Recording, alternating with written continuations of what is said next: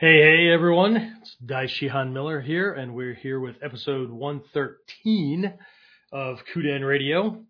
For those of you keeping track, and for those of you not keeping track, well, you probably saw it on YouTube or whatever, because I always post the number.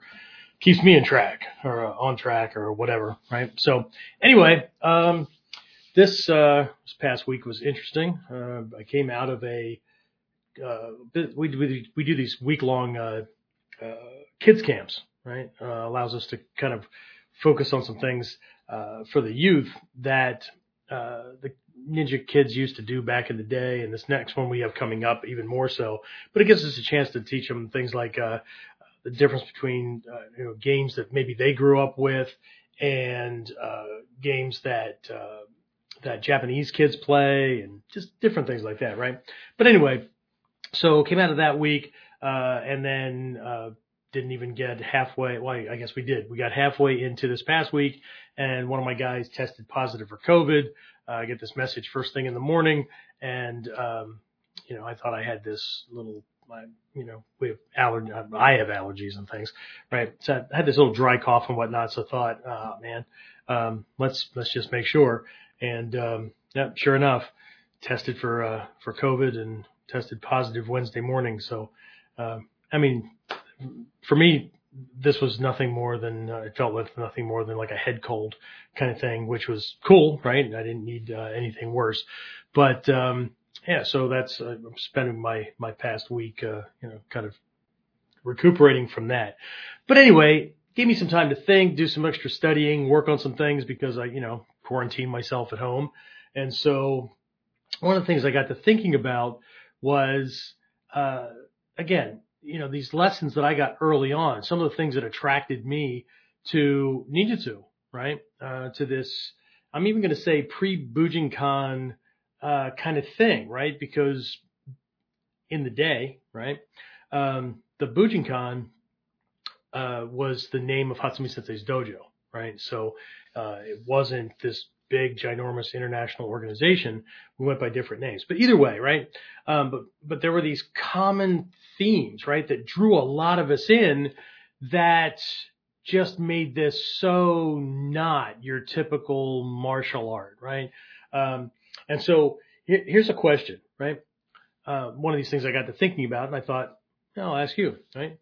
What's the difference between working, right, to make things happen someday, right, and living and acting as if there are no limits to your abilities? Okay.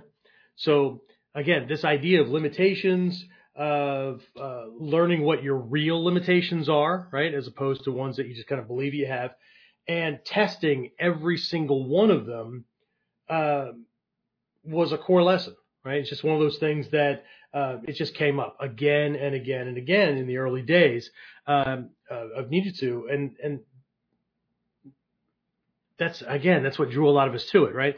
So that's the theme. We're going to be talking about this idea of no limits and returning to zero, and a lot of these things that we heard over and over again that I just don't hear anymore, right? I don't see this as a big theme, so we'll talk about that when I get back. So, the big question is this: how are self-defense and success-minded people like us, concerned citizens worried about protecting ourselves, our loved ones, and the things we care about from the monsters we know exist in the world? How do we train in a way that gives us the skills, knowledge, and understanding we need without becoming paranoid fighters or killers ourselves, and yet still allows us to be the hero protector the world needs us to be? That's the question, and this podcast will give you the answers. My name is Jeffrey Miller, and welcome to Kuden Radio, real training for real people in a real world. And I'm back. All right, so sorry if that little intro sounded a little foggy. I just got over this COVID thing, and I don't know, just trying to rebalance myself. Spent a whole, just the biggest part of today trying to catch up on things and keep things moving forward, and loaded up the day planner. Do I have it? It'll still be in my briefcase, right? It's getting back on track because, I could breathe again, right? So, and being able to do my affirmations out loud and all these things. But anyway, so I was trying to find or think of a story of an individual student or somebody or even me or whatever that would kind of go through this little transition. But I actually saw it happen within the art itself, right? But let me give you this for instance, right? A bunch of the parents at my school and the black belts and whatnot, we often had this conversation about how everything's kind of degenerated to, and it's been going on for a while, right? The self-esteem movement, right, really started like in the mid to late 70s and things like that, right? Where nurturing somebody's self-esteem, making them feel special about themselves and all that, right, became like this paramount thing, right? Which sounds great, right? Sounds fantastic. Except now what they're discovering, right, with all these new studies, is that it was probably the worst thing that could ever have happened, because to not let anybody feel like they were a loser or they missed out on something or they weren't good enough or whatever, right? What they did was there's this whole movement to make sure that everybody got an award, everybody got a prize, right? And so what they have now, what's going on now is that they find that these kids who are now adults, right, were raised to believe that they could do anything, right? If you want it, right, you could be anything, right? And that's just not true, right? I mean, there's a lot of work that goes into it. There's aptitude and intellect and work and study and connections and networking and there's not just IQ but EQ, right? Emotional quotient and somebody's ability to relate to others, and there's all these things, right? But what was happening was to not let anybody feel like, right,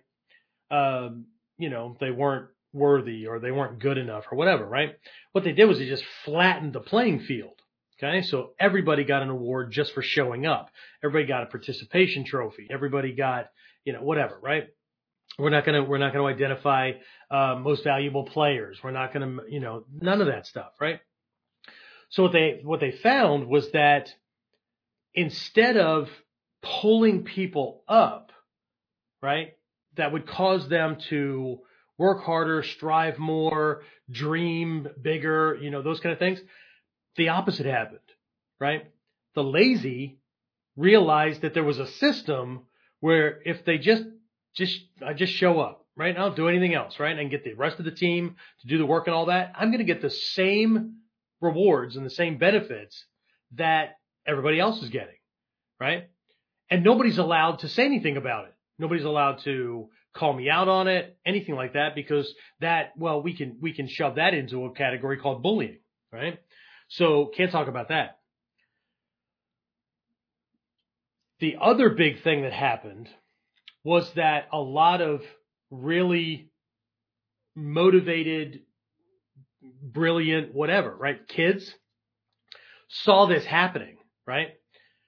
They're busting their asses. They're really trying to make something of themselves. They're really trying to get a handle on this thing. They're trying to excel, right? But they find out that no matter how much they do, the guys that are, scamming the system, they're getting the same rewards anyway. They're getting the same benefits, right? They're doing no work or they're doing bare minimum, right? And they're still getting an award. They're still getting whatever, right? So what ended up happening was all of these high potential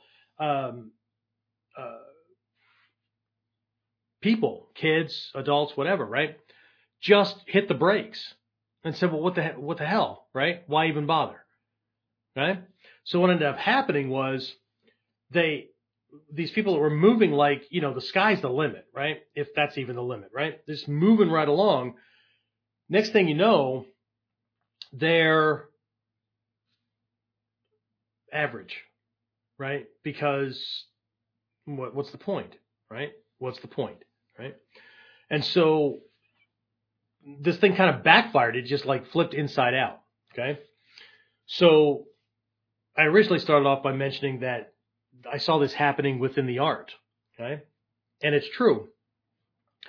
And I don't care who wants to argue with me, because unless you started training in this art in 1980, right, and you were drawn in by more than just, whatever Shokasugi Ninja movie was going on, right? Then we can't relate, right? We can be friends, we just can't relate, right? And I'm sorry if that hurts anybody's feelings, but having a belief about something and knowing that thing are two completely different things, right?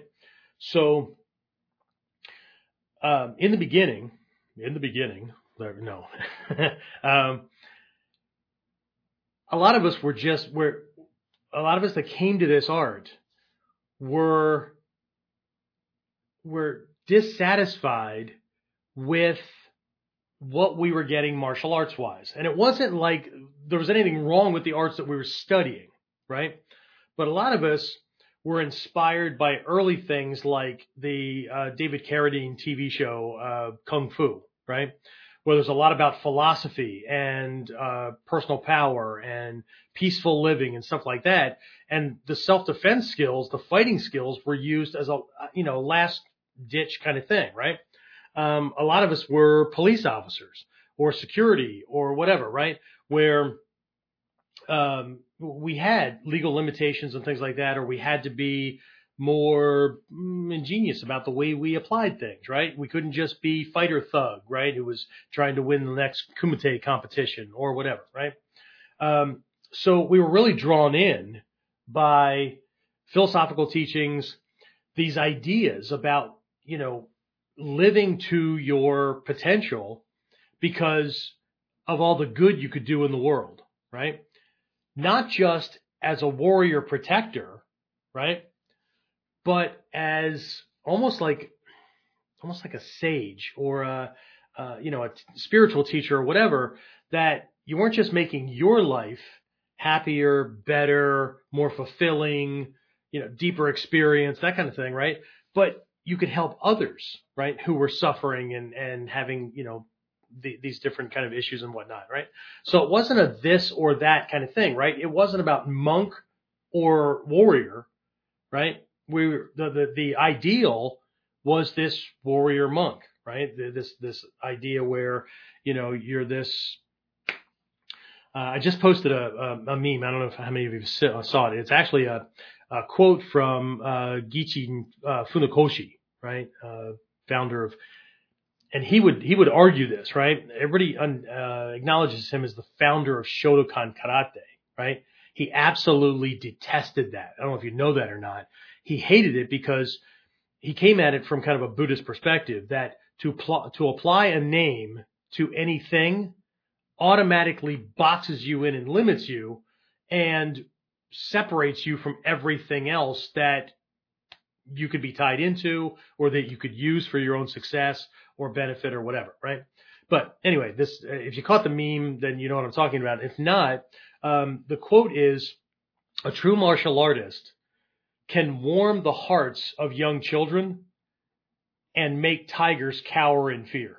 And his anger can make tigers cower in fear. That kind of thing, right? So a smile can warm the hearts of children. His anger can. So there's this balance, right? And we've been talking about this for how many episodes? 113, right? This kind of balance, right? So, but we were all drawn in by this, right? And so there was this equal time, right? If you've watched any of the videos, I mean, shit, people have pirated them out the wazoo, right? They're all over YouTube.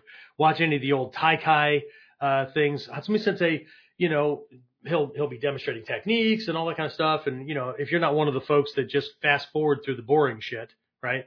Boring shit meaning the life lessons, the philosophy, all that kind of stuff, right? Then you know what I'm talking about. He'll be demonstrating techniques and all that, and he'll talk about something, and then all of a sudden something will catch, and he'll be talking about this thing for 20, 30, 90 minutes, whatever, and then we go back to training, right? To the physical training that everybody's kind of wrapped up in.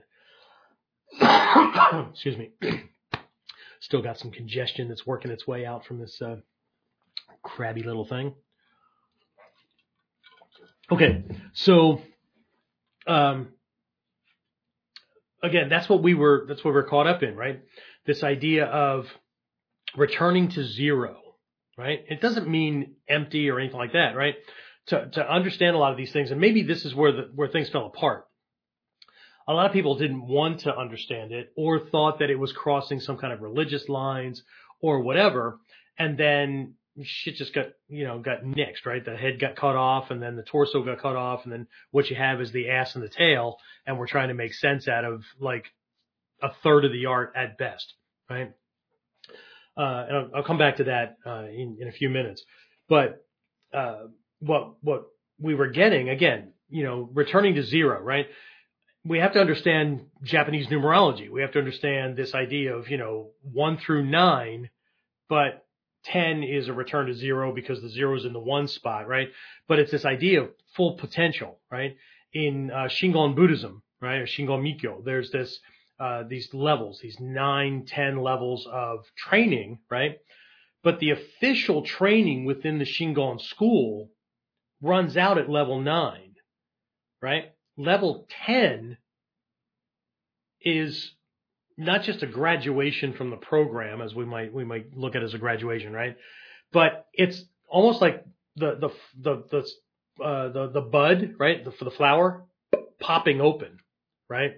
Everything else is about the growth of it to come up where all that potential is there, and then it opens up. So it's not just about being able to, express those things and teach it in the world and all that. It's opening up to a whole new level of training and learning and studying. And so in Shingon Mikyo, the 10th level of study is everything else in the world that you could study, whether you believe in it or you don't, whether it's positive, negative, or whatever, that could move you in the right direction, right? That could increase this level of enlightenment and understanding and, your ability to help and benefit other people and all that kind of stuff, right? So, and if we understand this zero concept, right? Zero is not empty. Zero is potential, right? And I know, if we have 0 apples, we have, yeah, I know, but what else do we have? Just because we have no apples, does that mean we have nothing, right? Does that mean that everything went away? No, okay? We might have 4 oranges, right? But there's this kind of living in a box kind of thing, or living in a vacuum where we see a 0, and yet the reality is that the 0 represents potential, okay?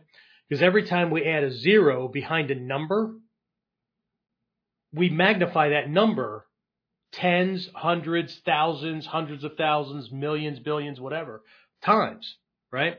And all you're adding is a 0, right? You take a 1 and you add a 0, that jumps 10 times. You add another 0, it jumps another 10 times, right? That's this idea, if you've ever seen it out in the world of business or any other potential or whatever, personal actualization and whatnot, right? 10xing things, right? And it's not really about 10 timesing things. It's about just this quantum leap changes, right? Because if we go from, let's say, you start your training program, right? And you go from white belt to, I'm just going to borrow our system, right? White belt to yellow belt to, then you keep working through. Next thing you know, you're a blue belt. Next thing you know, you're right. So this is quantifiable improvement, right? I did these things. I learned this number of techniques and whatnot. So that put me here, right? So over time, right? And I should be able to roughly, right, if not specifically, right, know in this amount of time I'll get to here. In this amount of time I'll get to here, right? So if I know that, then okay, 5 belt levels down, 10 belt levels down, it'll take me that amount of time, right? I mean, it's consistent, measurable growth, right? And it is growth, right? But to 10x something, to go from, training a certain way to having radically different abilities, right? In a very short amount of time, right? That's a quantum leap, right? That's this huge big thing, right? Huge big thing. Anyway, right? So But this idea, this zero, returning to zero, Hatsumi Sensei, whenever he talked about this, right? And this is in a bunch of the books. This is not me making shit up. You can go look this stuff up, right? It's in how many books, or watch these old training things, and he'll bring it up, right? It's about returning, or not really. Yeah, I guess it is returning, right? Because in Mikyo we see the fully actualized or the enlightened person being pretty much the same as a newborn baby, right? Full potential. Anything is possible, right? There's a quote from, I think I used this in a previous episode, or I talked about it in this TV series called NCIS, right? Excuse me. One of the characters is a mystery writer. He's a fictional writer. Bases his stories on the team that he works with and all that. But at the end of one of these episodes, right, it kind of sums this up. Now he's talking about the main character, but the quote is, "Every man is born as many men, but dies as just one." Now, I don't believe that that's 100% accurate. I believe that's 100% accurate for 99.8% of the population. Okay? Because we start making decisions about who we are and what we are and all that, and then we just stack all these limits on ourselves, right? But Hatsumi Sensei's idea was the training should take you through a process, a certain amount of time on the light side of things, right? Positive, powerful, all that kind of stuff, right? Same amount of time on the dark side of things, right? Negative, recognizing this kind of evil and shit like that goes on in the world, but there's a type of power that operates over there as well, and that we're developing, right? But you come full circle, so there's that zero again, right? But it's come full circle, and what you've really done is loaded yourself up with lessons and understanding and knowledge and wisdom and skills and abilities and things like that, so that you're just pure potential, right? You're not stuck somewhere, right? So Mikyo explains it one way. Hatsumi Sensei explained it another way from the martial side of things, right? Because what we're really doing is combining these three aspects of what it means to be a ninja, right? The Miwo Shinobu, the body capable of enduring; the Kokoro Shinobu, the mind capable of enduring, right? And the Shikiwo Shinobu, right? This perspective that's able to reconcile the inner world with the external world and things like that, and to make sure that basically that we're living to natural laws, right? We're not swimming upstream, trying to force our will on things, or, whatever. We're not just, we're not doing the same thing everybody else is doing, right? With this ongoing struggle. So, but anyway, again, there was this thing, right, that it just kept coming up over and over again. This idea, the goal, right? We would look at the Kuji, right? These 9 power things, right? They're hand signs and mantra things that we would say, and visualizations and whatnot, right? And actually, people get caught up in the Kuji, but there's also training in a level beyond that, the Juji, right? Protective things. Before the Kuji, right? There's the Goshimbo, psychological self-protection. Before that, there's the Godai Norin, right? This ability to change our metabolic and emotional state. Those kind of things, right? Again, nobody's talking about it anymore, right? Or very few, right? And why is that? Well, it's this process that's going on, right? This limitations, right? They come from 3 different places, and like I said, I'll talk about those. But this whole idea was that if we look at the Kuji, right, we've got the first 3 levels that are almost entirely physical, right?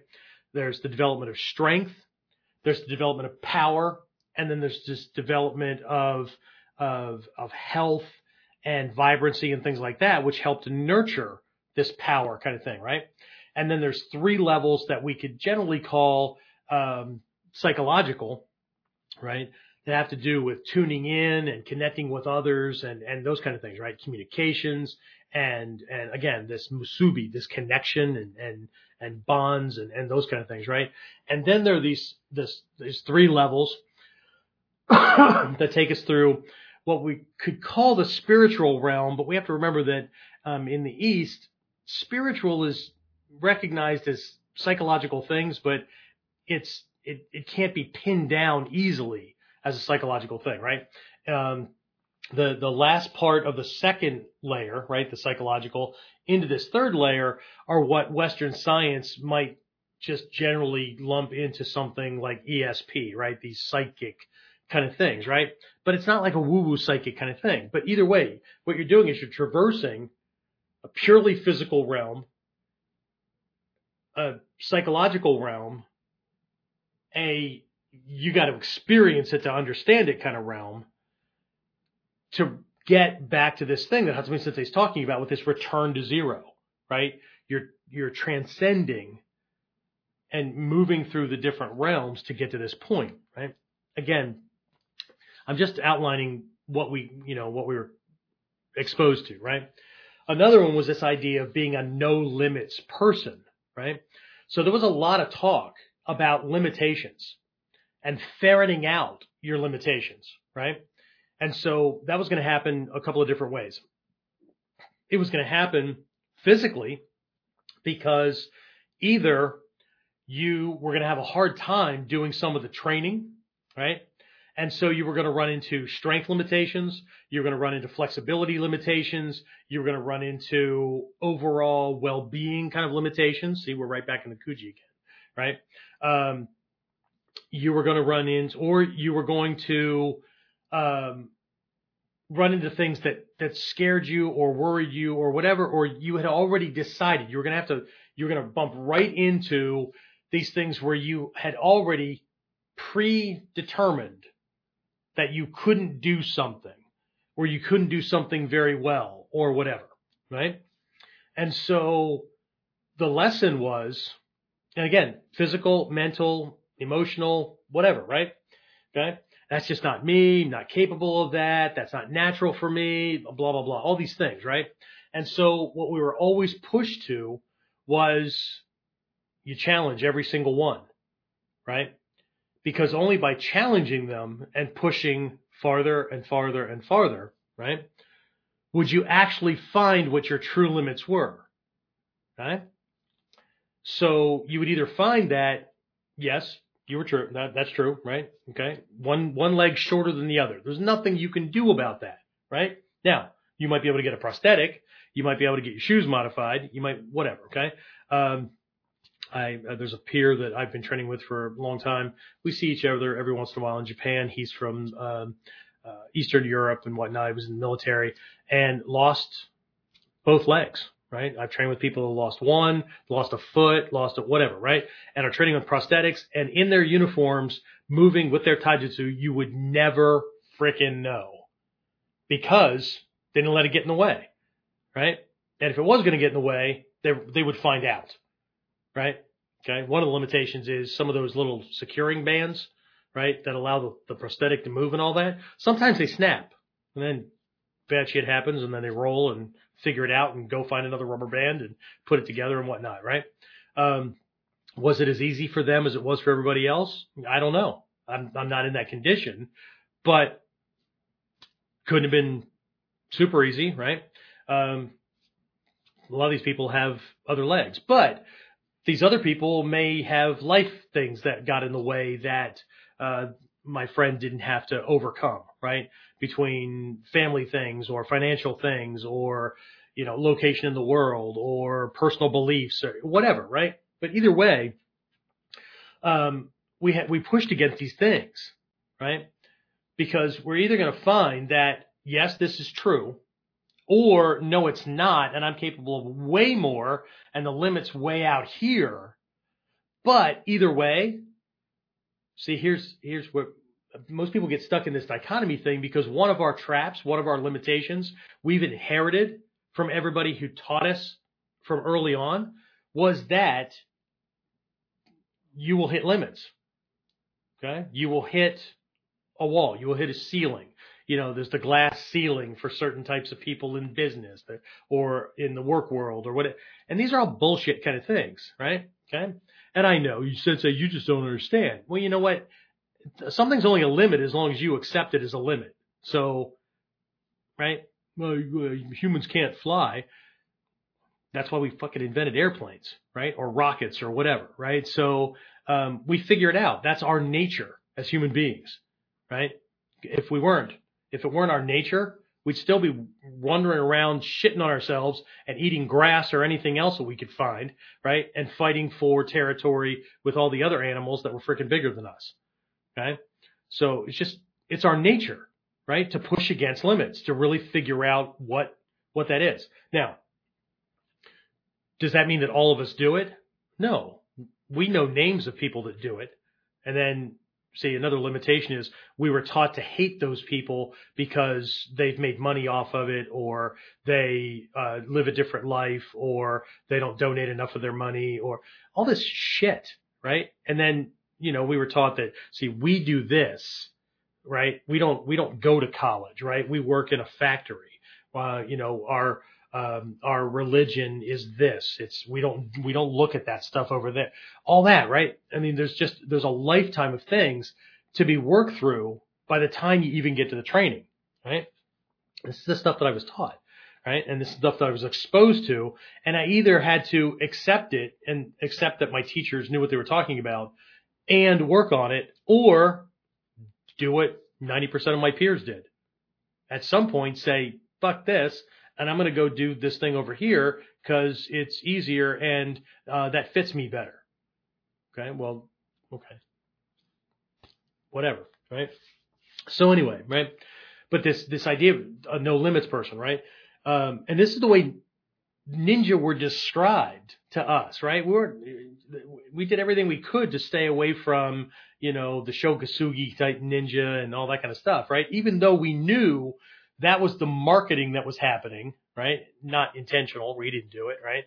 To bring people to the art, right? Because there were all these other people in other martial arts that were like, shit, I'm running around. I'm learning boxing so I can punch, or I'm learning taekwondo so I can kick, and I'm learning judo so I can throw, and whatever, right? And then what about all this philosophy stuff, right? I'm getting second-handed cliche kind of things. Where are the exercises or the meditations or whatever that I can work on to be like this character or like these historical figures that we learned about and all that, right? Where's all this stuff, right? So, that brought people in. But here's the ninja part of it. Remember that there's not a ninja list that exists anywhere. Bansen Shukai, Shoninki, whatever. There's no ninja list that exists that are finite and closed, that are limited and boxed in. Okay? Think about this. Okay? You take the ninja juhake, right? Or the jidopuken, right? The 16 fists of a ninja, right? Got all these things, right? And all these things listed, and then you get to what? 15 is taiken. The body is the weapon, right? So I can drop the whole damn thing on him or whatever, right? But then what's 16? Shizenken. Shizenken, natural weapons, right? Could be teeth, could be the chin, could be...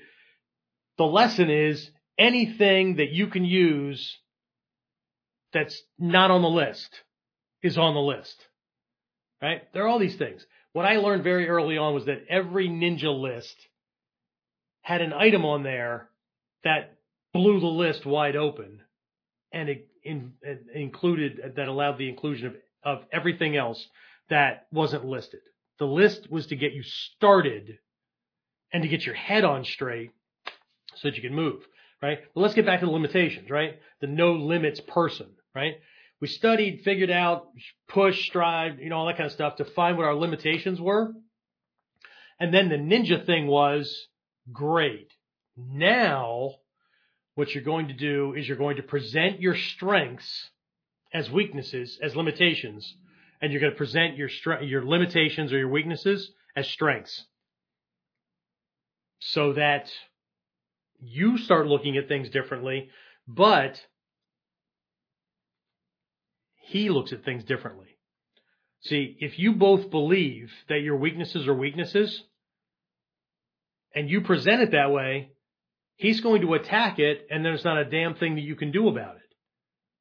But if I learn how to present my weaknesses as strengths, he's more likely to steer around them to try to come in a different direction, right? If I present my strengths as weaknesses, he's going to play into them because he thinks he has the advantage. It's a very different thing, right? So even the idea of limitations, right? Will you have them? Of course. We're freaking human, right? But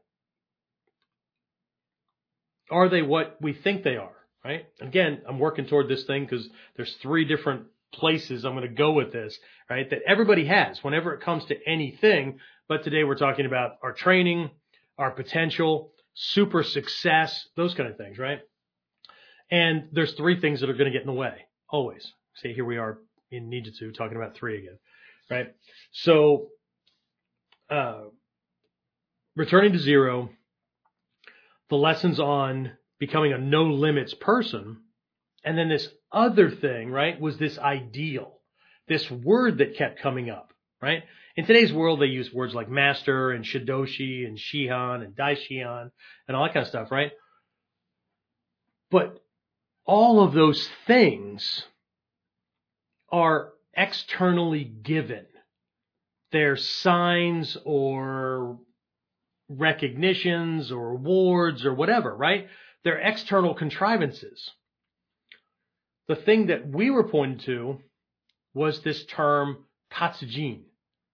Tatsujin, if you want to write it down, Tatsujin. Okay? So Jin is a person, man, points to mankind, that kind of thing, right? Just like the Tenchi Jin Ryaku no Maki, right? The levels and scrolls of heaven, earth, and mankind, right? Tatsu, now you got to be careful. You got to get the kanji right because this one is a 8 or 9 stroke kanji, but there's some other ones that are more simple, and you got to be careful. You can't just go looking things up, right? Because it's spelled out in Romaji, right? So, but Tatsu, right? In this case means to reach. It means completed. It can mean to build, but there's another kanji that's better suited to that one, right? But it points to something that is accomplished, right? So a tatsujin is a complete human being. A tatsujin is a fully actualized human being, okay? So we were taught very early on to be very, very careful about the words we use because we're not, as a ninja, we're not looking to become superhuman, right? Which implies that we have something beyond human, right? But we're looking to become superhuman, to become so human, to fully actualize as many abilities and as many of our faculties as possible, right? Physically, mentally, emotionally, spiritually, whatever, right? As possible, right? So as to be able to act and be successful in as many realms as possible. Okay. The word Tatsujin, if you do some historical research, especially within the martial arts, you're going to see the name Tatsujin can also, if you look it up in Google Translate, right, you're probably going to see things like master or expert or someone who's adept, or an adept, right? Somebody who's very, very good at something, right? In the old days, it was very often used as an identifier for like a swords master, right? A master swordsman, right? A tatsujin, right? So it can mean fully realized or they've reached this pinnacle of or whatever, right? But in this context, from the ancient scrolls, it points to someone who's operating on all faculties, right? As many of our systems working as possible. I mean, modern science says we're only operating on what, 7 to 9% of our brain capacity, right? So that's why there are these meditations and mental exercises and stuff like that, awareness things, the things that allow us to recognize the saki, the force of the killer, or the kuji, right? The presence of danger that is not projected, right? The difference between saki, right, is this killer, right? It's killer intent that you're picking up on. The level above that right, is Kuji, not but it's related, right? But this Kuji is the ability to detect danger without that has no intent. Okay, so it could be an inanimate object coming at you, right? You're in the middle of a storm and freaking tree's been ripped out of the ground and it's the wind's throwing it in your direction, right? There's no intent. The tree is not intending to kill you. The wind is not intending to kill you. I don't give a shit what anybody who's victim oriented likes to say, right? Well, knowing my luck, fucking Mother Nature will try to screw me over, and Mother Nature doesn't give a shit rat's ass about anybody. Mother Nature does Mother Nature's things. We're either tied into it or we're not, right? But see, there's another one of those limitations, right? Because I believe that I'm not worthy of very much, then the world is conspiring to get me, right? Or whatever, right? James, when did we go over maybe that was in one of the platinum coaching calls when I went over the enemies within the realms. I think we went through the Tibetan Wheel of Life. Was that it? Okay. So anyway, see what you don't get or see what you miss out on when you're not in those programs, right? Just a bunch of woo-woo shit from some fat old bald guy that has been around probably longer than most people have been alive. I do have a couple of students that are my age and older. Anyway, so but this idea, this Tatsujin, right, which pointed to Kuji, right? And these 3 levels of training, working on each aspect as you move along, and working on, if any of you know who Jack Hoban is, he was one of my he wasn't a peer. He was one of my first teachers. No, we didn't have a formal teacher-student relationship. I just always bumped into him at seminars and things like that, right? But he wrote a couple of books way back in the day. One on Hanbo Jutsu, one on knife fighting. It's called Tanto Jutsu, right? But I think the first one and the most ninja-like, all-encompassing kind of thing was called Ninpo, Living and Thinking as a Warrior, right? If you can find the damn book, right? You owe it to yourself to read those books, right? Essence of Ninjutsu, right? By Hatsumi Sensei. Those kind of things, right? The things that have parts in them that are about combat and what most people think of as martial arts, right? But most don't, right? Most of the books do not. It is absolutely crucial to what we're doing. And it's absolutely a part of our system. But most people aren't getting it, right? And it's not that they don't get it because they're not smart enough. It's that they're not being presented with it, right? Because, again, my contention is and will be until you put dirt on me, is that this has been reduced to just another martial arts option among martial arts options. Okay? So how the hell did we get from late 70s, 1980 when I got involved, right? Where, we were working on stealth, we were working on ESP stuff, right? We would do things with these cards, right? The teacher would hold up a card and you had to be able to identify what the card was, just like an ESP test kind of thing, right? Except ours had like a coiled rope or a sword or a shuriken or whatever on it, right? Or we were detecting intent, right, from across the room, right? Have a whole bunch of people that are looking at you and whatnot, and only one person, right, was thinking about doing harm to you. They were visualizing harm or having people sneaking up behind you and stuff like that, right? All kinds of wild, crazy stuff to really get the full aspect of the art. How'd we get from there to where everything is just Budo Taijutsu, right? That ninjutsu stuff. There's a whole faction within the Bujinkan, right? We don't really do ninjutsu. That's no. As a matter of fact, we've never done that. Those people over there, or the couple of names here, they made it all up. Okay, whatever you want to believe. Okay, but remember that whatever you believe to be true is true, if for no one else but you and it will dictate your thoughts, your words, your plans, your actions, your decisions, everything, right? It's bad enough when other people are layering limitations on us and we have to overcome the shit that we were conditioned by growing up, right? It's a whole other thing when we do it to ourselves. Okay.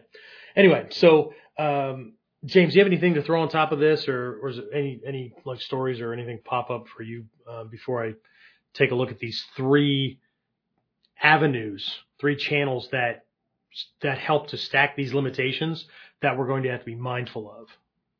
You have anything? He's just shaking his head in the background. I can see him and you can't. All right. So, and you know what? Any questions or comments or anything come in so far? Other than hey?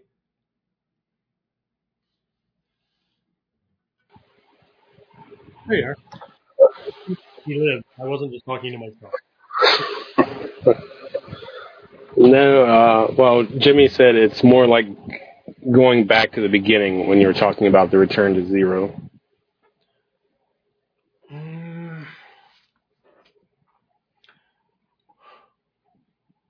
It is, but you don't know what that beginning was like because you can't relate to yourself as a brand new baby that didn't know the language, that could have been taught any language, could have been born into any culture, that is completely stainless, right? That is unaffected by the thoughts, beliefs, or whatever of the people around them, the culture, the social mores, the guilting and shaming that can occur, and all that kind of stuff, right? There's a Zen, I don't know if it's a koan or not. There's a Zen saying, right, that to an untrained person, trees are trees, rocks are rocks, rivers are rivers. James, you know this one I'm talking about? I believe so. Yeah. To a student on the path, trees are no longer trees, mountains are no longer mountains, rocks are no longer rocks, rivers are no longer rivers. To a master, to a completed or to an enlightened master, trees are once again trees, mountains are once again mountains, rocks are rivers are one, that kind of thing, right? And that's where it ends, right? But to look at that, you go, well, shit. What the hell is the point if I'm going to end up at the end the same way I was at the beginning? But you're not. Without the student's understanding and exploration and study to learn to look at every tree as that tree and to break it all apart and to understand all these different things, right? And again, to blow things apart, right? I don't mean literally, right? But to look at processes and energy and all that kind of stuff, right? Because the difference between the person at the beginning, and this is why we don't want to go back, right? People that quit before they understand, right? They jump onto another martial art or whatever.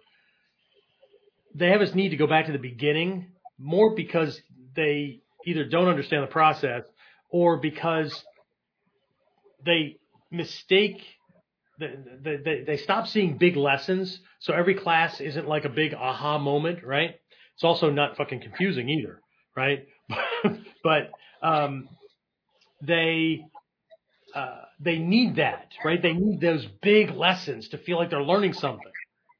They haven't been taught that the lessons and the breakthroughs will become tinier and tinier. But when I get this one, it will affect almost everything else that I'm doing. To a beginner, I learned this cool little move. That cool little move is just that cool little move and that technique in that belt rank, in that whatever, right? So what ends up happening is people will quit when they don't feel like they're learning anything new. And it's either their fault because they are not listening, or it's the teacher's fault because they can't take them any farther.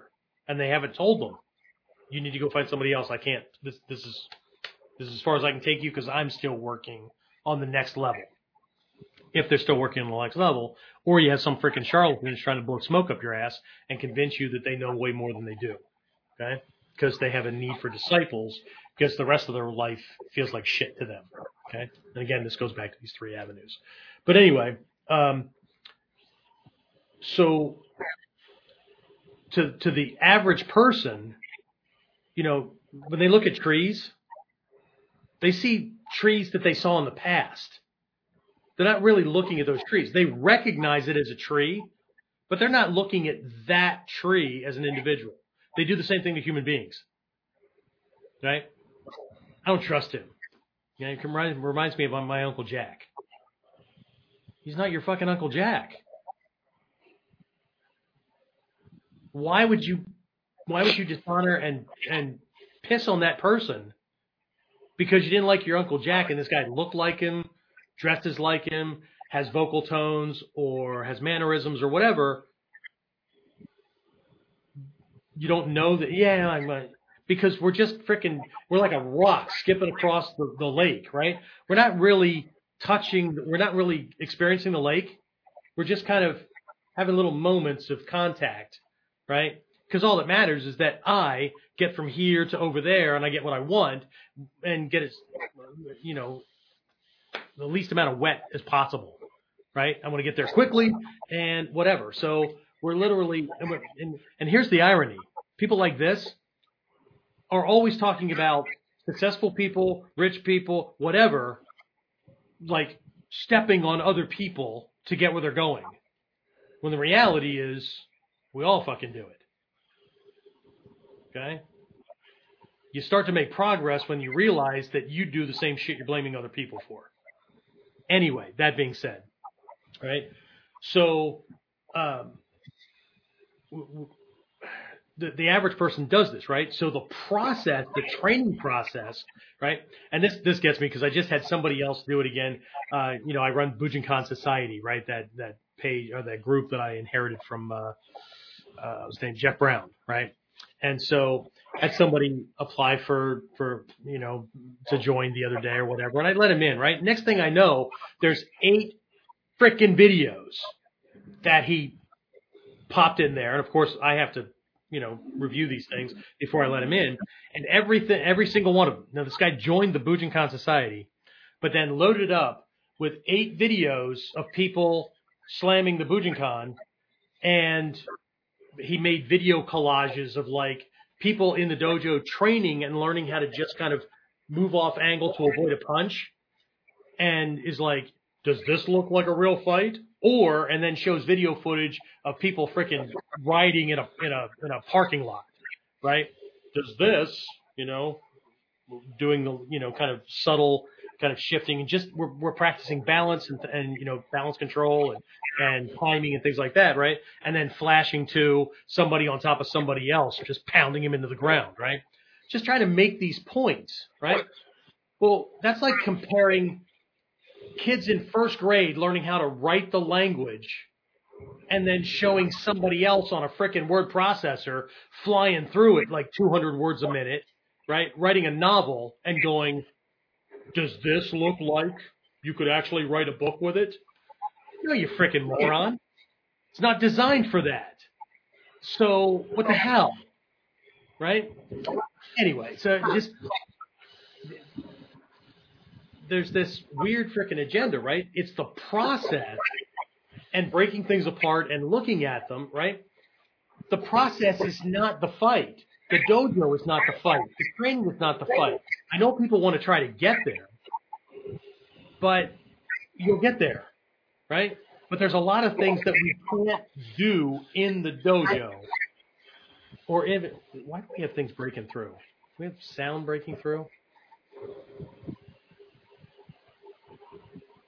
I don't know what's going on. Anyway, all right. So hopefully it's not too bad and it's not coming over on your side, but I'm getting all kinds of weird stuff coming through my system here. Either way, right? So people confuse the process for the thing, right? One of my teachers was really big on this. Former Marine, lots of experience, right? Lots of experience. Would always point out, right, that the training is not the fight. We can get close, but it's still not the fight. Because until I can stick my thumb in your ocular socket and smash your eyeball and we can still be friends, it's not the same. Unless I can really punch you in the throat, and there's no rules in training, right? Not even we're going to stop it, you can tap out, all that kind of. As long as that shit exists, it's not the same as the street, which is why we need drills and all these kind of things, and we come at it from different perspectives to load you up. So hopefully when the time is right, it comes out the way it needs to come out. How do I know that? Because I have experience with things coming out, right? And recognizing that, man, there was a lot of mental work that had to go into being able to working on the tactile sense to be able to recognize when something is happening and getting out of my left brain step by step with doing a mushadori or an onikudaki or whatever, so that in the moment when that clicked in my subconscious recognition factors, recognize that, right? I would do the same do a technique like I did on the floor, because that's wired into muscle memory. But it's going to happen at speed, right? So, but people want to take, and again, everybody exposes their agenda as soon as they open their mouths, right? I do, right? My agenda is get your head out of your ass, right? And recognize that there's more going on than what you think is going on, right? I had to reconcile that a long time ago. My Nikko teacher looked at me and said, Jeff, when the teachings are saying that everything's an illusion, it doesn't mean that there's nothing really going on. What it means is there's stuff going on. It's just that what you think is going on is not it, right? You need to be able to pierce the illusion. And the first part of piercing it is recognizing that what's going on is not what's going on, right? It's not what it, okay? Our reality as human beings is not the ultimate thing. Reality for a frickin' amoeba looks completely different. I don't know what it looks like because I'm not a frickin' amoeba, right? Same thing for a canary. Same thing for a frickin' earthworm or whatever, right? But we want to walk around like we're gods or goddesses or whatever you want to identify as, right? Because we have this intellect and we have this memory and we've chugged down a whole bunch of data that now we can, ego can judge me, that, whatever, right? Okay? So, but it's this process, right? So you go through this process and you tear trees apart and rocks and whatever, right? And you really start to explore what's really going on. And that means you look at your sensory input, right? Spend a day or a week focusing on nothing but sight. Does that mean you can't hear, taste? No, of course not, right? But you're going to work with your sight consciousness and recognize that there's a difference between the sensory input device and the conscious process that picks it up, and how that gets fed to other things. And there's recognition and judgment and all that stuff, right? So then you spend a day or a week or a month on hearing, on taste, on whatever, right? Very, very different, right? Know thyself, right? Anyway, so there's that process. So students go through everything from confusion to just trying to get their head wrapped around things and whatever, right? You come out on the other end, and now, because of the process, okay, because we have to leave the process behind, because otherwise we're stuck and limited because we have to do it an official way.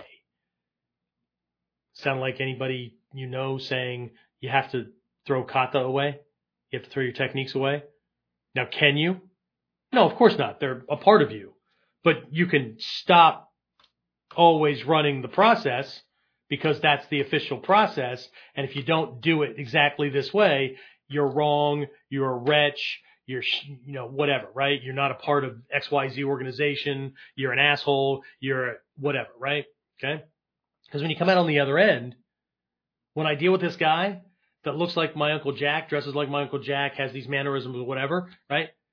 I don't even have to remember that he's not my Uncle Jack.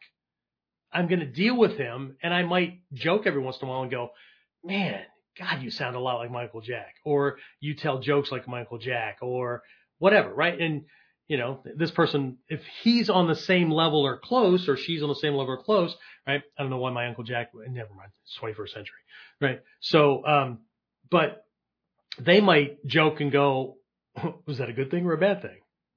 It's just a thing, right? It's just there's just these little cues, right? They're in my memory, right? They're in my storehouse consciousness. So just triggered this little what? Not a recognition, but kind of a correlation kind of thing, right? Whatever. Okay. So to this fully actualized master, they don't see a tree. They don't see a tree. They see that tree from this angle, right? Okay. And when they look at a tree, those old adages, right? Take time, man. Stop. Smell the roses, right? Walk barefoot across the grass. Okay? What is that experience? Because it's not something you can just do up here. It's wet. It's squishy. I don't like it. When the hell did like even come into the factor or into the process, right? What is it like? It's about being fully awake, fully aware, fully actualized, right? You can walk across the grass and not like it. You don't ever have to do it again. But you can't, well, you can. People do it all the time. You can't say you don't like walking across grass, or you wouldn't like it if you've never done it. And I know that just sounds like mom and dad talking, right? But you know what? Mom and dad taught you how to limit yourself and say these things anyway, because that's what they did, right? So it's kind of hypocritical, right? But either way, right? So anyway, and I know that probably didn't clear it up, but what we're trying to do to the best of our ability is to get back to this state of, and I know in a previous lesson, I don't know if it was Kuden or whatever, right? We went through the 12-fold chain of dependent origination, which is about cause and effect and whatever. And in Buddhism, they talk about cutting cutting ignorance, right? To destroy this thing so that you break free from the samsaric chains of this merry-go-round kind of living, right? But you never really cut it at ignorance, right? You actually cut it at grasping, right? So there's this mindfulness to recognize that when I get this impulse, right, there's this momentary stop. Is that what's really needed? Will this serve me? That kind of thing, right? Now, the full-on life or death fight or whatever, you're going to do whatever you need to do. Hopefully your training has integrated and allowed you to fail enough to know when techniques are not good ideas, when you have the right amount of space, when the kudaidori and all that kind of stuff is where it needs to be able to snatch something, and you're not just acting like 2-3-year-olds in a frickin' sandbox just slap fighting and hoping you're going to land a couple, right? But either way, right? So the process is really, really important, right? But it's about, if we're really trying to be successful, right? If we're tired of spinning our wheels, right? Trying to move forward, right? We have to stop doing things the same way. That includes beliefs, thoughts, planning, words, whatever.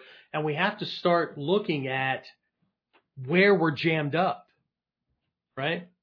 In the life purpose discovery process that I have, for those of you that have it, you probably already know what I'm talking about, right? The first two exercises are all about identifying wants and don't wants kind of thing, right? So and even the don't want exercise 1 is about getting to exercise 2, because more people are conditioned to think in the negative and to think about shit they don't want than if I were to stop and say, well, what do you want? What would your perfect life look like? Oh, to watch their eyes just like freeze and their brain lock up because they can't come up with nearly the same number on what would be in their perfect life as they can with all the shit that they don't want to have to deal with. right? So, but this whole work is to come up with 3, 4, no more than like 6, right? Things that would be part of your perfect life. Or if we're trying to, be a taijutsu master or whatever we're doing, right? We come up with these things, and then exercise 3 is about recognizing that the first step is not in working on them, right? It's in going ahead and using that negative perspective and identifying the things that are currently preventing those things from happening. Finding my limitations. And those limitations are either internal, they're external, or they're vehicular. And what I mean is the system or process that I'm using that somebody told me I had to use or whatever, right? The way I'm going about doing it, one or more of those things are flawed. Okay? But if they're right, then if I eliminate them, if I eliminate the limitations, then this state or goal or whatever that I want should happen automatically. But what most people do is they allow the limitations to remain, and then they struggle like hell to make things happen in spite of the limitations. It's the height of insanity, right? Well, maybe it's not. Maybe it just sounds counterintuitive. If I'm right about what's preventing me from moving forward, and I eliminate those things, then I should, by default, get what it was that I was striving to get. If I don't, then I need to stop drinking my own Kool-Aid, and I need to go back to work to figure out what the actual limitations are. And in that case, one of those limitations is my own delusion, right? That somehow I don't have some kind of play in this, right?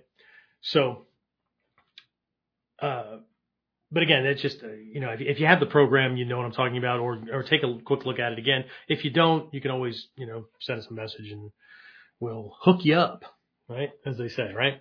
But anyway, so what I'm going to do is kind of round this out, just kind of finish this up, and then we'll open it up to any questions or comments that came in to take a look at these 3 avenues. I just mentioned them. These 3 places that limitations come from that we're going to need to face, recognize, identify, those kind of things, right? And work through, okay? We either need to eliminate them because they can be. We need to minimize them because they can't be eliminated. So we're going to reduce them and minimize them to the greatest degree possible, right? Or we have to recognize that, yes, that like I'm human, right? So there's certain things, as far as I know at the moment, certain things, human being, right? Certain age, right? Got so many years left, blah, blah, blah, right? Okay, now what? Okay, what do I do with this? How do I turn that limitation into a strength? Just like years ago when I had that really, really bad accident and went from like fully functional, like forward handsprings and all that kind of stuff to 2 back injuries, brain damage and all that kind of stuff, and doctors not knowing if I was going to be able to continue to teach physical martial arts and all that, right? Okay, great. First thing my brain did was ask a question. And it wasn't a lamenting, depressed question. It was an honest question. Okay. What can I do moving forward with what I have? And I started exploring. And while I was healing, I was also building a secondary business as a workplace violence consultant because I understood violence. I understood how to protect people. I understood how to teach people how to protect themselves, planning, assessments, all that kind of stuff, right? It just didn't have to be in a dojo. It didn't have to be as a police officer wearing a badge. It didn't have, right? What can I do with what I have that can continue moving forward, and the limitation now is null and void? It's no longer a limitation. It's only a limitation in this box over here called a dojo. It's not a limitation over here. And the checks are bigger. Anyway. I don't know if that whispering came through, but did it? All right. So, okay. So there's 3 avenues that cause things to get jammed up. And the three avenues that these limitations come from, that one, we've been amassing throughout our lives, right? Two, we may not even know that they're operating, or we don't know to look in these areas. And three, if we don't handle them and overcome them, your chances of succeeding are damn near close to zero. Sorry to be the bearer of bad news. Okay? But the upside is, it's all on you. You. See? Me. You've always wanted it to be about me? There you go. Right? Okay? So, mama can't do it. Your teacher can't do it. Whatever. Okay? All right. So, 3. First one is internal. It's all about me. Okay? Could be, and we're going to have to explore these things, right? Could be fear, right? Could be lack of confidence, lack of belief in self, self-doubt, whatever you want to call it, right? Could be that I actually do have some physical things, right? I'm at a certain age. I got some wear and tear on this body, right? Because of things I've done in my past and whatever, right? Experiences that I've had, things I've had to survive, whatever, right? So I'm going to have to find what those things are, okay? But there are ultimately always internal, self-directed kind of thing. It's coming from me, right? I'm either carrying it with me physically, scars, bulging disc in my back, whatever, right? Arthritis in my hips and knees, whatever, right? Okay? Or it's way internal when it comes to how I see myself, what I believe that I'm capable of, right? I love when somebody tells me that I don't understand, right? And I'm like, well, why don't you apply for a different type of job? Well, you don't understand. No, I do understand, right? You keep applying for the same type of jobs because consciously or unconsciously, you don't think that you're worthy of anything bigger or that nobody will hire you for that. So instead of getting a different education, getting a different skill set, actually just throwing yourself out there and applying for things, right? In spite of the fact that you don't believe that you can get it, right? It's just easier to hate these other people because they have something that you want, but you don't believe you can have. But it's just easier to make it about them. But unless they shackled you to a fucking corner, it's not about them. Unless you walked into the place and they went, not in a million years. It's not about them. Okay? If you can't even bring yourself to fill out the damn form without a lump in your throat and knot in your gut, or if you can't make yourself do that in spite of the lump and the twisted gut and all that kind of stuff, it ain't about them. Okay? We need to recognize and overcome these internal limitations, or we can't move forward. Okay? Not unless Aunt Minnie dies and wills us $1 million. And I don't know about you, but I don't have an Aunt Minnie I don't have an Aunt Minnie, period. So let alone being rich and might will me $1 million. Okay? And I used to get that from my teachers all the time. That Aunt Minnie thing, right? I didn't make that up. That was shit that I heard over and over and over again, right? Talk about whatever the topic was, right? And, so unless you got an Aunt Minnie who's going to run in here and drop a box on your lap with that in it, right? You're going to have to do this for yourself. It was all about personal responsibility. Okay? Second avenue is external, right? So this is about other people. This is about the lessons you got before you were even cognizant enough to even know what people were talking about. You didn't even know the language, but it got planted, right? And then as you learned the language, these things started to make sense, but at a subconscious level because you're not having these thoughts, but they might be affecting dreams. They might be affecting decision making, right? Punishment or not that you got growing up, the way people talk to you. Remember, super nurtured can't get in trouble. Just as freaking poisonous, but in different ways, as somebody who's getting beaten all the time. Okay? So, right? The type of mentors you had, what they said, how they taught, how they lived, decisions they made and whatnot that you thought, I'm going to mirror that, right? Again, subconsciously, unconsciously, consciously, whatever, right? Okay. Education that you got, education that you accepted, right? Stuff that you decided to pursue, and how that stuff came to you, right? So you may have chosen the books, right? Oh, I think I'll read about that, right? So that's an internal interest, but the way the information was conveyed, okay? Find 3 history books on World War II from 3 different perspectives, and you have 3 different perspectives on the reality of World War II. But if you read all 3 without trying to figure out which one is the right one, you'll have a broader understanding of how different people viewed the rightness and wrongness of World War II. Anyway, okay? I'm just trying to give you examples of how you break free from this shit, right? Because again, if we don't get this fixed, if we don't handle internal limitations, our chances of succeeding to the degree that we want to succeed, it's not zero. Nothing is zero, right? But it's pretty damn close, right? If we don't overcome the shit that other people taught us that we accepted as true, I don't care if they beat it into us or they explained it in a way that, well, that made sense, right? Or, we looked at a bunch of different examples and stuff and then came up with our own little formulation, right? And then accepted that, right? That's the world teaching us from a limited perspective, but we accepted it, and now we make all of our decisions based on that. It's still external, right?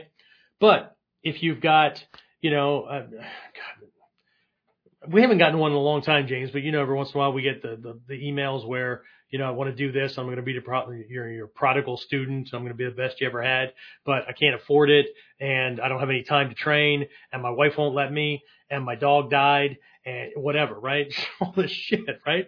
I'm not saying that any of those things are wrong. Right? They may be absolutely true, but who's allowing them to occur? Who's allowing them to get in the way? Right? Right? And see, now this starts to tie back into other things, right? Because if I've got an over-domineering, home life or work schedule or whatever, right? And I won't make changes or negotiate for changes or whatever because fears start to boil up and I realize that, well, see, oh, I'd rather be happy than right. The hell is that? Right? Right? How about being alone? Right? Most people don't make certain decisions with friends, family, significant others, or whatever because they fear being alone. And I'll tell you something my Mikyo teacher told me a long time ago. There's one thing worse than being alone. You know what that is? Being with somebody who makes you wish you were. And that's that. Anyway, right? So you have all these external things, right? You got to deal with those kind of things, right? Right? If we don't, got a problem. Okay? I was just thinking about this earlier today, right? There's what's that bias? Just had this. It's not cognitive.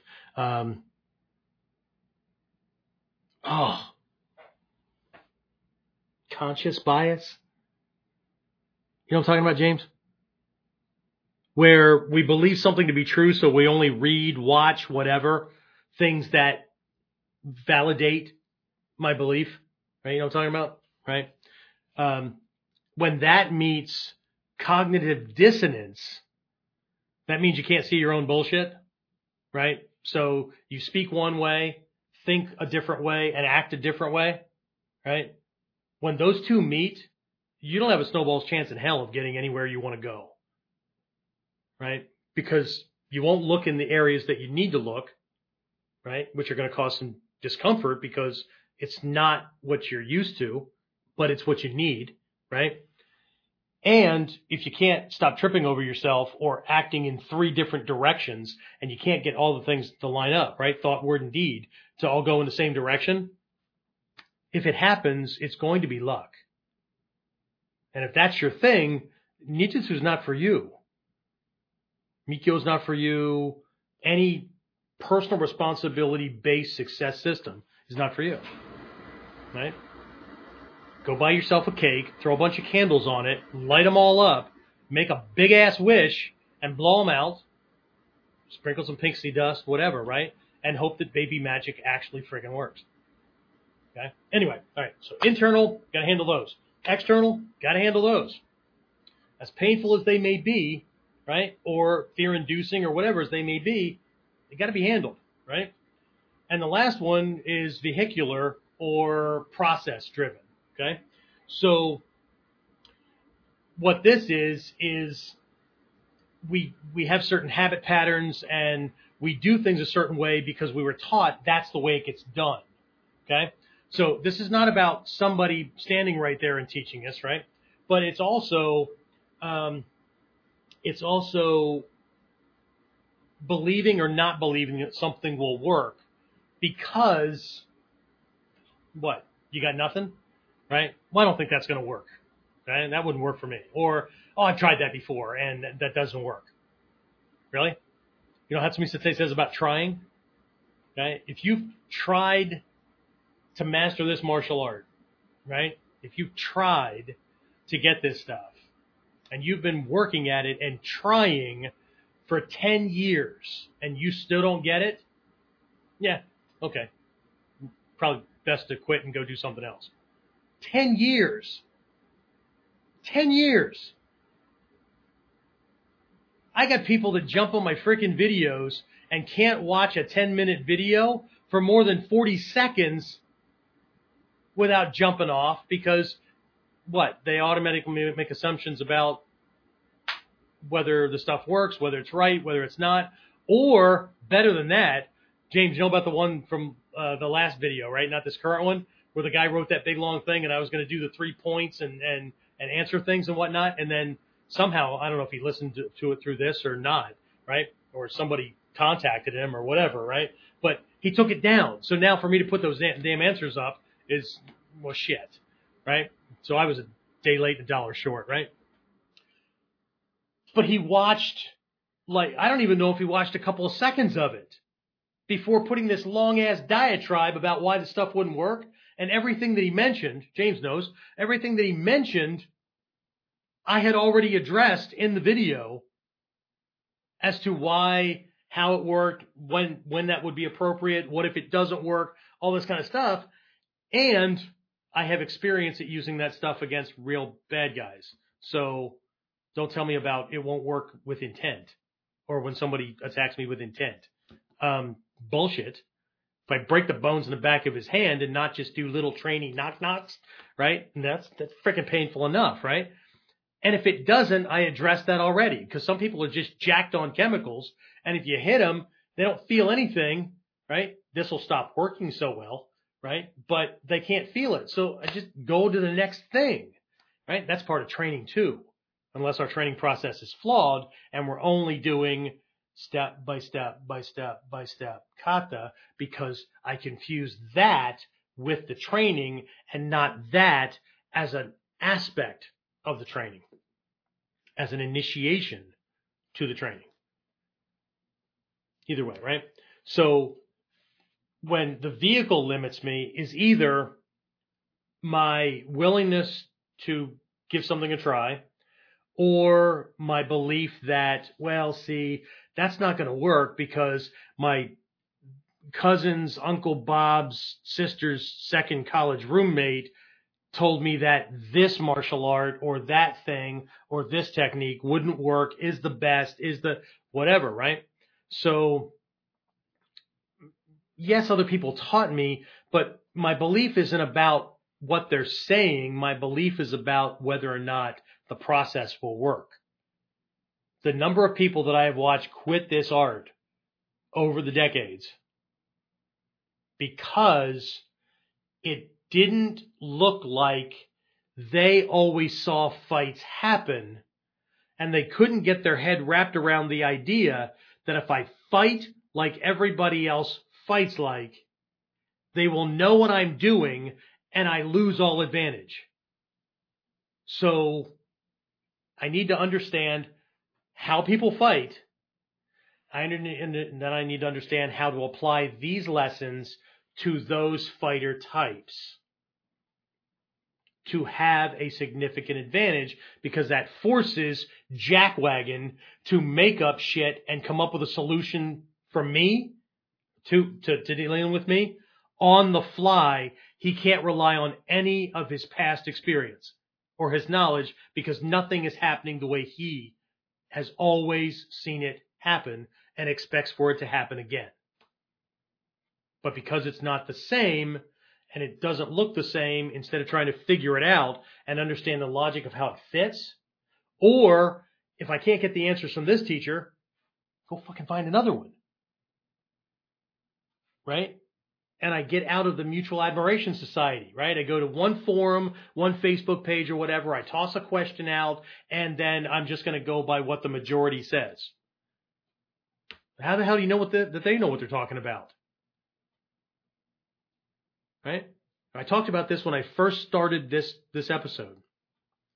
I've watched the art go from full potential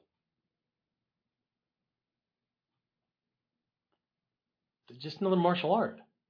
It's another martial art option among martial arts options. And now there's more infighting inside the organization than there was arguing with other people about whether the art works or not. Right? So how'd that happen? Internal beliefs. Students who became teachers who, because of self-doubt or fears or not liking certain types of training or whatever, right? Right? Or certain lessons and philosophies and whatnot, right? That counteracted, right? Right? That ran contrary to what other people taught them was true, whatever, right? Not looking at that, right? So we're just gonna not do that part, right? Okay. Next generation, we're not gonna do and eventually what ends up happening is it just fucking whittles down to what most people are comfortable doing. I don't know the last time anybody looked, but we're doing ninjutsu, which means ninja operatives were hired to go work solo in elements and environments where you were the only sane fucking individual in the town that could see things that other people couldn't. And I know that because they wouldn't have hired you if everybody had the answer, if everybody had the skills, right? It's like when I get hired into a corporation to do things. The assumption I make when I go in is I'm partnering with the executive group, right? The C-suite, because they're hiring me for skills that they don't have in-house. I'm not going to go in groveling for a job and being a yes man. Oh, yes, you have the solution. Yes, you're hiring me to do the work. You can hire some friggin' lackey for way less than I charge to come in here. You're hiring me for my perspective and my way of looking at things. You don't have anybody in-house that can do that, and you don't have anybody in-house that can recognize the problem for what it is. Because if you did, you would have already solved the problem. Now, that doesn't make me egotistical or anything like that. It's just recognizing that what Fortune 100, 500, or 1,000 company would hire an expensive consultant to come in to do things for them that they could already do for themselves. That sounds like the way poor people think rich people hire servants. I don't want to do that, so I'm going to hire somebody else to do it for me. How about I'm so frickin' busy in the projects that I'm in that I don't have time to do it, but it needs done, and I'm willing to pay this person to do it so they can. I'm helping them to support their family. How about that? Are there other people that do it because they don't want to? Yeah, but there's lots of people also that think whatever job is good enough, regardless of how much we're scraping by, because, every week I'm buying a couple of lottery tickets, and one of these days we're going to hit it. Bet you're not getting there as fast as you would like. The money spent on lottery tickets, I know it's only a couple of bucks, but what could that be used for to move that person? And again, I'm not telling people how to live their lives. But what I'm not listening to when it comes back at me is people's excuses about why their lives are not where they want them to be, but they won't look at the decisions and things like that they make for themselves, or the limitations that they saddle themselves with and actually fucking cling to, right? I mean, just they won't let go. And here's one of my mentors, right? If your system, if your process, if your whatever, if your strategy, if your shit works, then it works. Our lives are a mirror, karmically, cause and effect. Our lives are mirrors of the choices we make. Richard Bach, we design our lives to the power of our choices. Okay, recognize that, and in Mikyo we have this one little active meditation, right? Since beginningless time, I have sown seeds that have generated negative thought, word, and deed. I wish to acknowledge and atone for all. What it basically means is, for as long as I can remember, right? I've done the best I can with what I have, right? I've just kind of moving through life, accidentally had a whole bunch of these little sound bites and snippets and whatnot leading, right?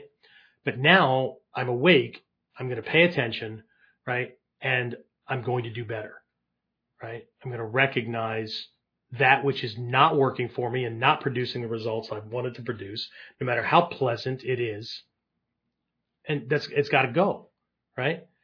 I have to recognize that certain things are necessary components to produce the results I want, no matter how unpleasant they are. And I'm going to have to do those things if I want the results. If not, ... All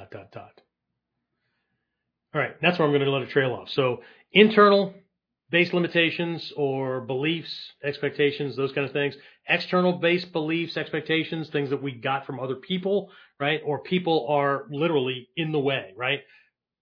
Certain people, either because of the position you're in, work-wise or whatever, or they won't let you do certain things, right? You can't have time off. You have to work mandatory overtime, whatever, right? Or you've chosen to be with somebody who you give the power to not allow you to do certain things. Meanwhile, they can do whatever they want. Okay, whatever, right? Okay, that's called enslavement, by the way. Okay, for all the people that are running around in today's world condemning it, right? There's a lot of people that I know that have chosen to be slaves, or at the best, right? The least, they're indentured servants. Get a weekly allowance of $60, whatever, right? Do these things because, right? Whatever. Okay. And or the processes or vehicles or systems or whatever that we're using. Or we won't use because we've assumed that they don't work, or we were told by somebody else that it doesn't work, or this is best, or whatever, right? Okay. So anyway, ultimately, like I've talked about in the past, this ultimately all goes back, and it always will go back to a choice between living accidentally and living intentionally. And that's all I got, right? So the trick to becoming a no limits person is to find the limits, right? And deal with them. It's not easy. I'm not saying it's easy. I'm saying it's worth it. It's always been my story. I'm not changing it. Okay? The day it becomes not worth it is the day I'm not doing that, because I can put my time, effort, energy, and resources in something else that's worth it, right? Prioritizing, right? And deciding, right? I know someone in my life right now who is extremely intelligent. I mean, like, test in the genius levels. But he is, to the same degree that he is fucking genius, he's that lazy. And so his chances of success are not zero, but they're pretty damn close. Because until he's willing to execute on the knowledge and put that knowledge to use in a way that produces the kind of results he says he wants, he has to hope that other people let him sleep on his couch or on their couch or whatever. Is what it is, right? All right, James, that spur anything? Questions, comments, complaints? Sensei, you're an asshole before they jumped off? Any...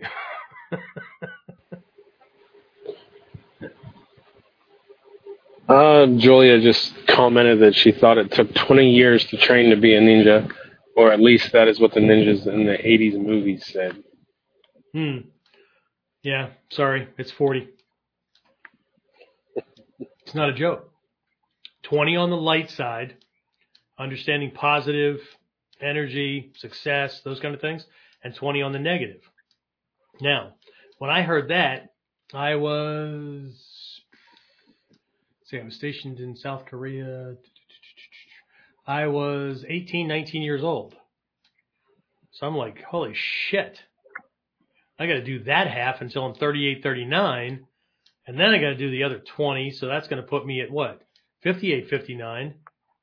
So that must mean that I'm just completing the negative side of things.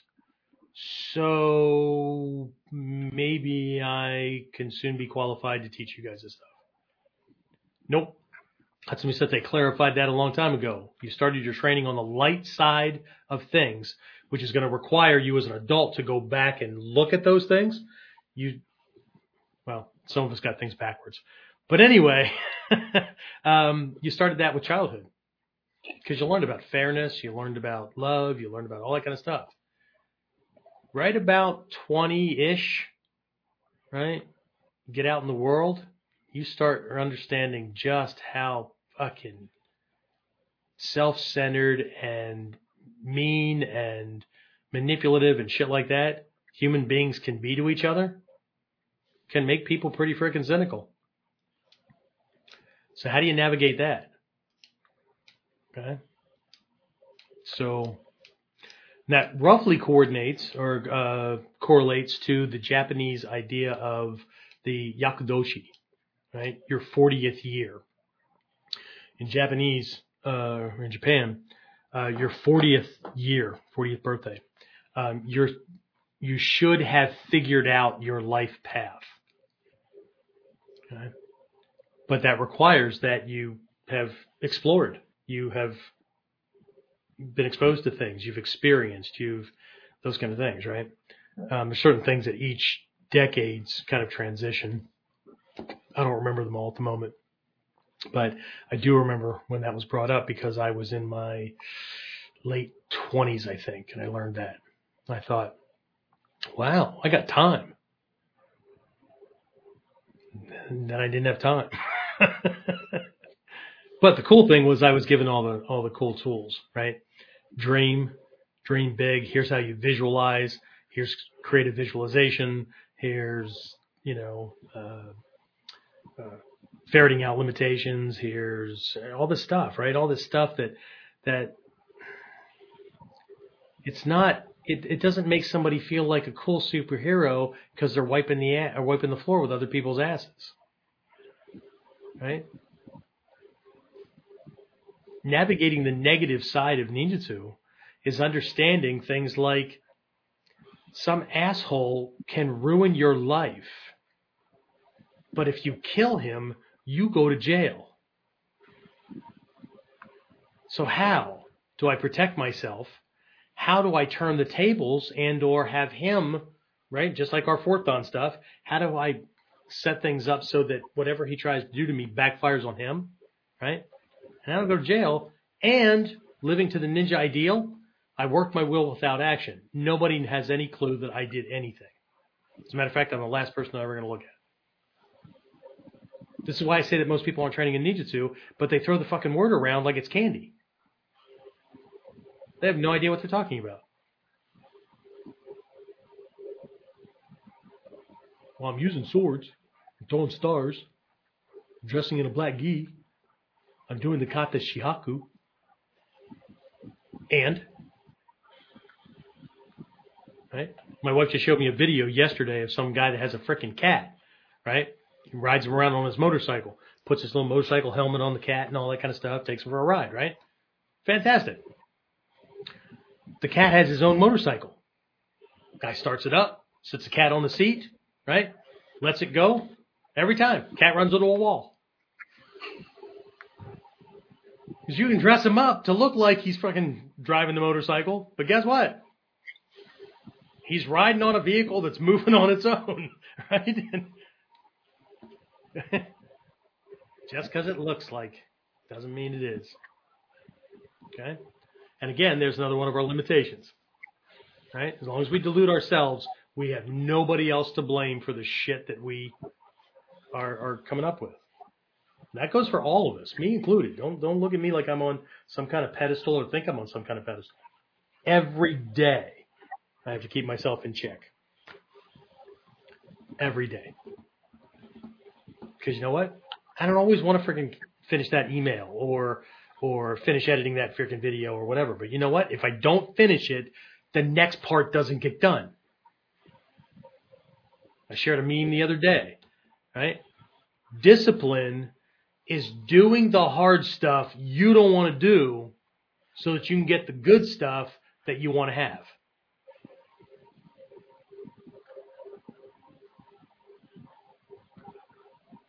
Anyway. All right. What else we got? Well, that's it.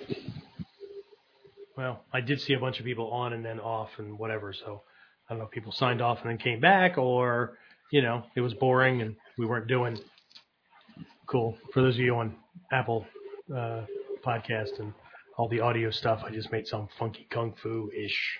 And I'm probably going to offend guys like Jimmy or whatever who actually do kung fu. Don't take that the wrong way. I'm just whipping things around, looking some I don't know, jackwagon. I'm imitating the jackwagons who are imitating martial arts in a jackwagonish way. Anyway, all right, that's it. You know what? My Kuden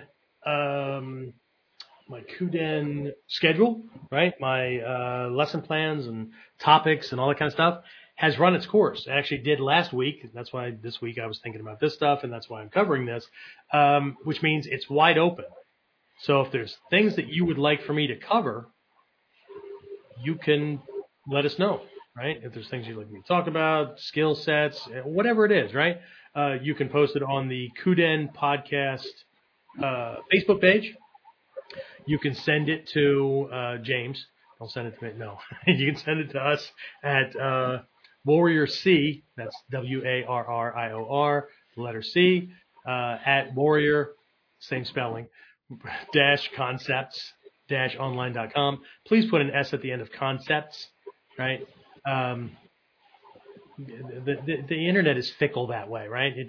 It doesn't know what you meant, right? So sending us a flaming email because you've sent 15 emails that we never answered. If we didn't answer it, it's because we didn't get it, right? And then, the person goes, oh, and they finally, chuckle it off and, well, I found it. I was sending it to Warrior with one R, and there's 3 in it, and concepts, but I spelled it with an M instead of an N, or whatever. Right? It's just, again, limitations, right? Where's our focus? All right, so I'm an open book at the moment, right? If there's something you want me to cover, and I don't think that I can do it any justice or whatever, I'll point you in the best directions that I can, but I'm not here to blow smoke up your ass. Okay, I'm not here to convince you that I know everything about everything, right? If it's outside of my wheelhouse or outside of my experience or whatever, I'm going to tell you. Okay, if it is, I'll give it my best shot. Okay. James, did I miss any announcements or anything like that other than like fall campus coming up September 30th, October 1st and 2nd? We're looking at modernizing the Ninja no Hachimon without changing the Ninja no Hachimon. How about that? Right. That'll be cool, right? So we'll have links up and everything for everybody pretty soon. Is the page done yet? Not yet. Not for fall, no. Not for fall, okay. So as soon as that's done, we'll make sure that's up for everybody, that you can get in on the training and do your thing, right? I think that's it. Other than we do have a couple of openings in the Platinum Inner Circle stuff for long distance students, online training, all that kind of stuff, becoming one of my personal students. So if you would like to schedule a call to explore as to whether this might be a good fit or not, you can do the same thing. Send it to warrior-concepts-online.com in the field, right, in the subject line or whatever. Put the words call request, and then in the body, tell me a little bit about yourself, your background, why ninjutsu, that kind of thing, right? And that you're actually asking for a call request, right? I'll take a look at that, make sure that you're not some Naruto freak that's, going to send one of those power balls or whatever at me, right? Make sure we're a good fit, at least to start, right? And then we'll work to schedule an actual one-on-one call, and doesn't cost nothing, right? Just if nothing else, even if we're not a good fit, you will still leave that call with some strategies and tactics for moving your training forward and whatnot. No harm, no foul. Please, please, please, though, do not schedule a call if you know that you absolutely cannot move forward. I mean, I'm not looking for it to be a guarantee. You don't have to. This doesn't have to be a good fit, right? But don't be contacting me if your wife won't let you. You have no time to train. You have no money. You had Okay, don't want to hear it.